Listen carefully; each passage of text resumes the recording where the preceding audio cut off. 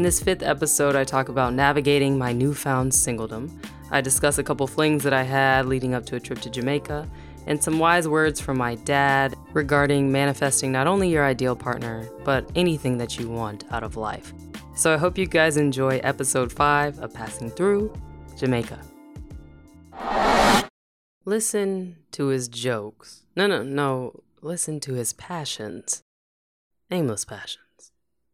Laugh at his terrible jokes.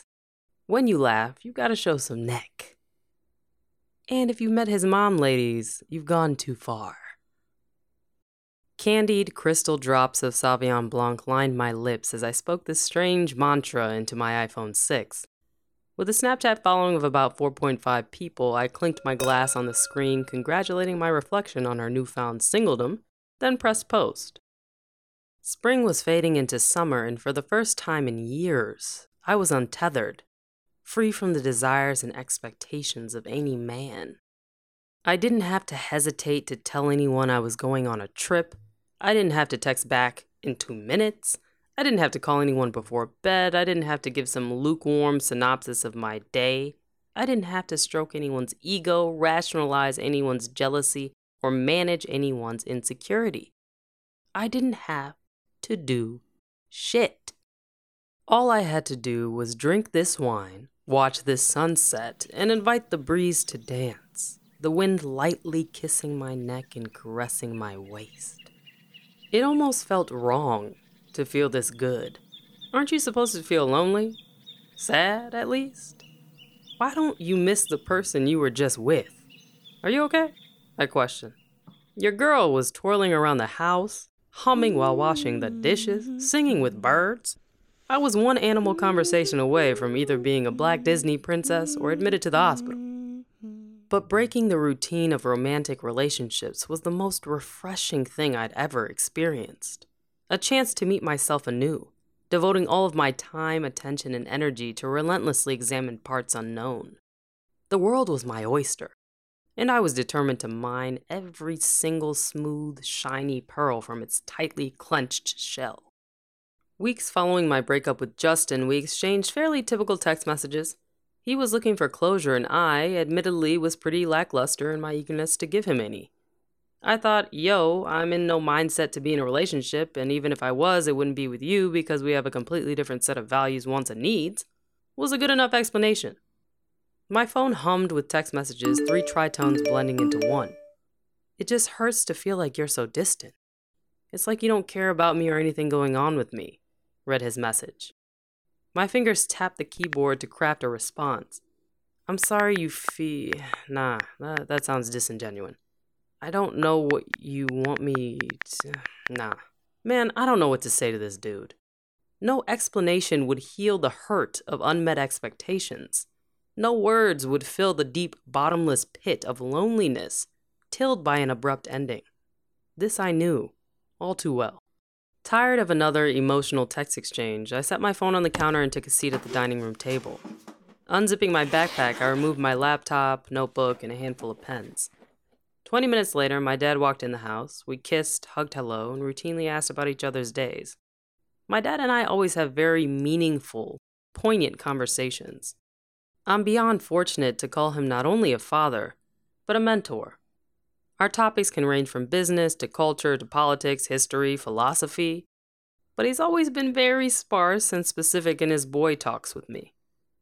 Being a fairly liberal Nigerian man, he still holds some traditionalist views, and talks about the birds, bees, and boys were not something he was accustomed to while growing up.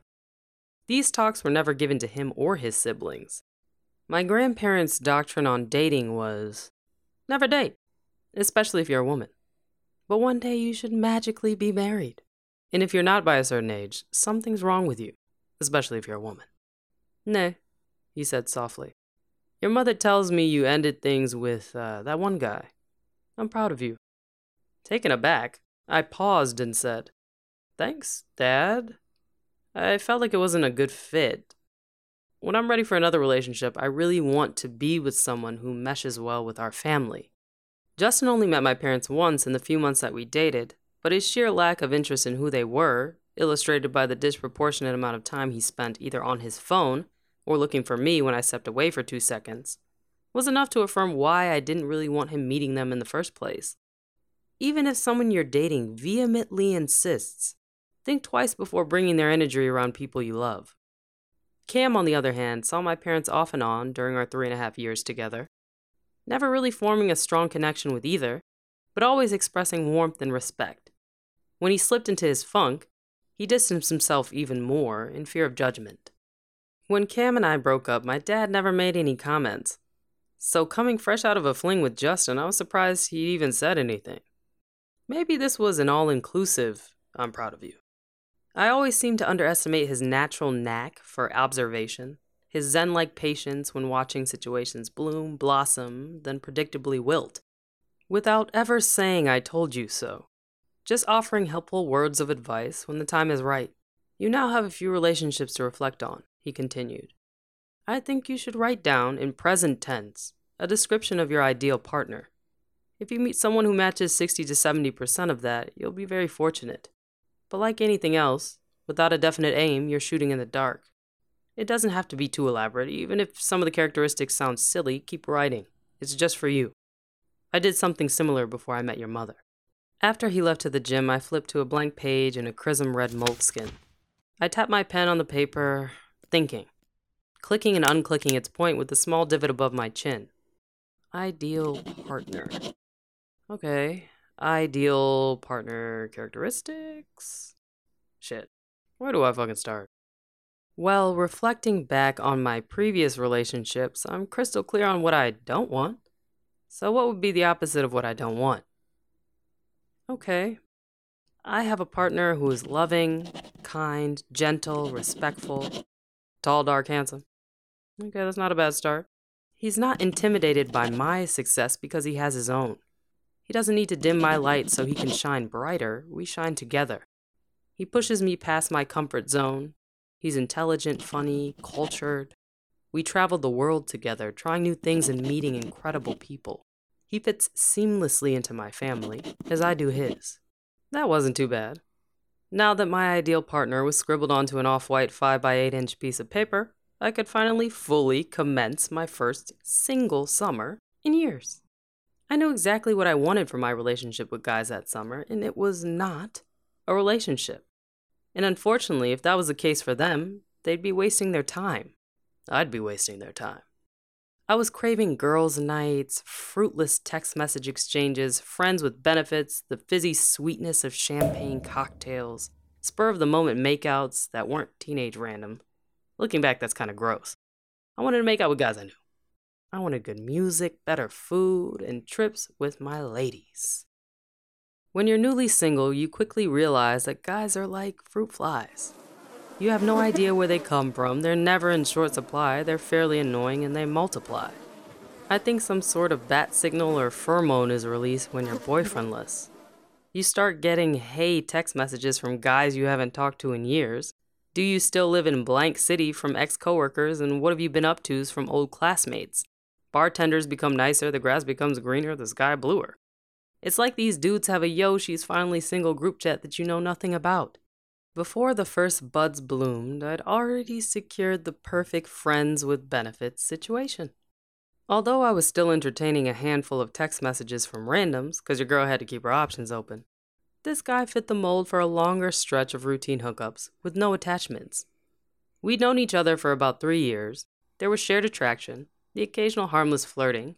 He was by no means a best friend or even a good friend, which made our situation even smoother. Looking back, he was kind of a narcissist, which at the time worked for me.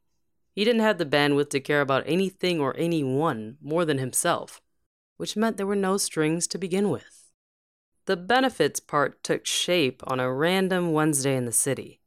He invited me to go to one of his friend's gallery events, and I gladly accepted a friendly invitation to sip free booze and listen to people talk about abstract shit like activating spaces. The room was stocked with people too important to talk to one another. I made it an entire 35 minutes without someone asking me, "What do you do?" Really a question meant to gauge my financial status, or in this case, my importance in the arts community. Thankfully, before I could respond, my friend gently grabbed my elbow. "You want to get out of here?" I took one last swig of champagne and went to the front to retrieve my coat. We ended up at some offbeat dive bar, swapping out flutes of bougie bubbles for shots of house tequila. Armed with a slice of lime in one hand and a thin line of salt on the other, we cheers, then reluctantly threw back a mouthful of liquid fire that twisted our faces but warmed our bodies. By the third shot, we were laughing, reminiscing, our faces close enough to kiss.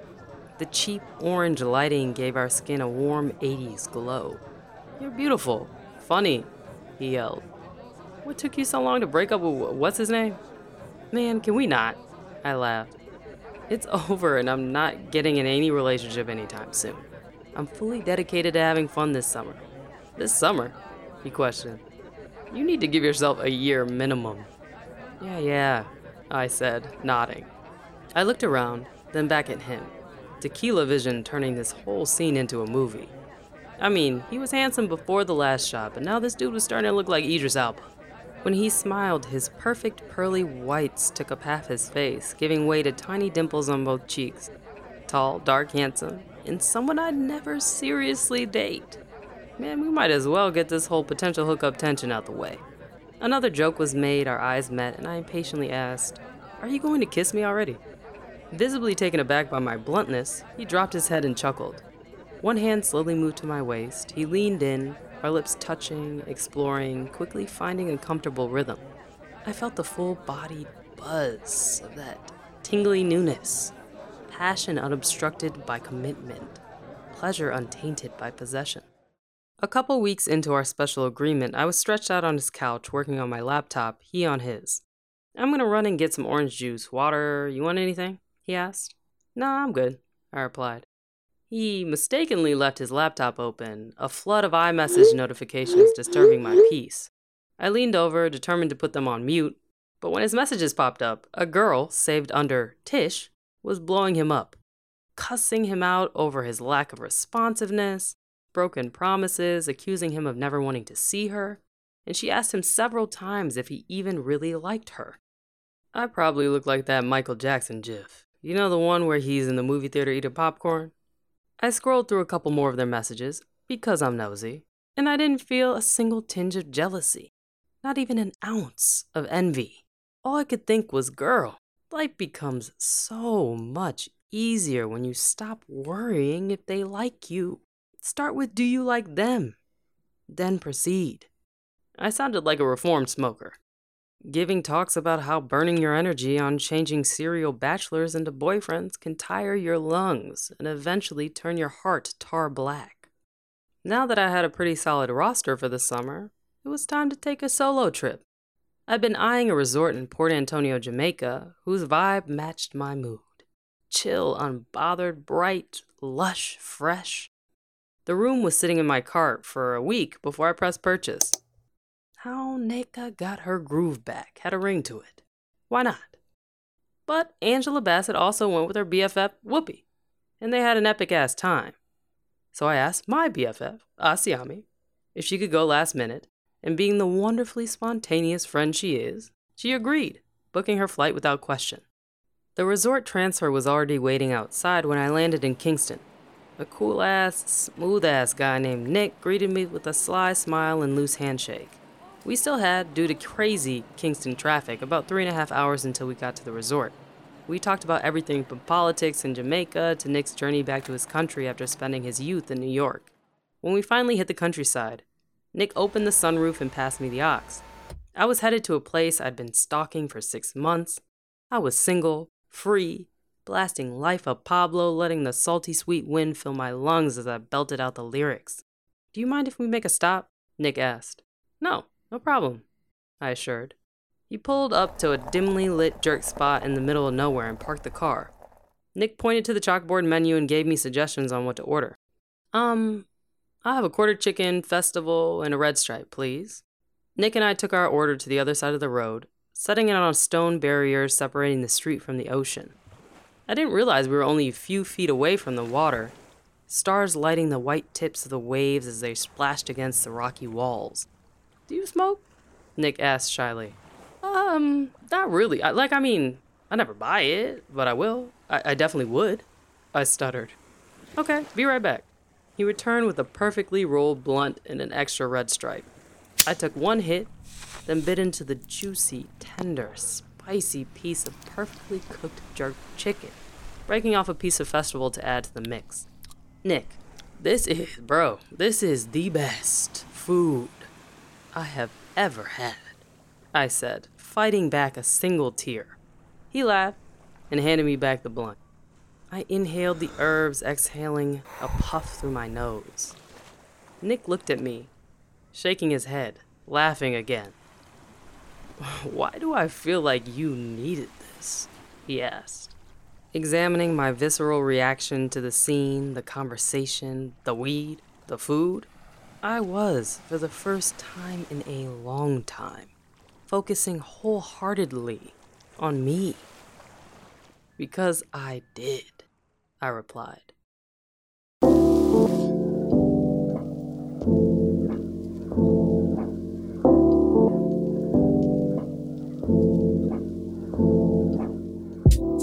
Thank you guys so much for taking the time to listen to episode 5 of Passing Through. If you enjoy this podcast, please give it a rating, a review.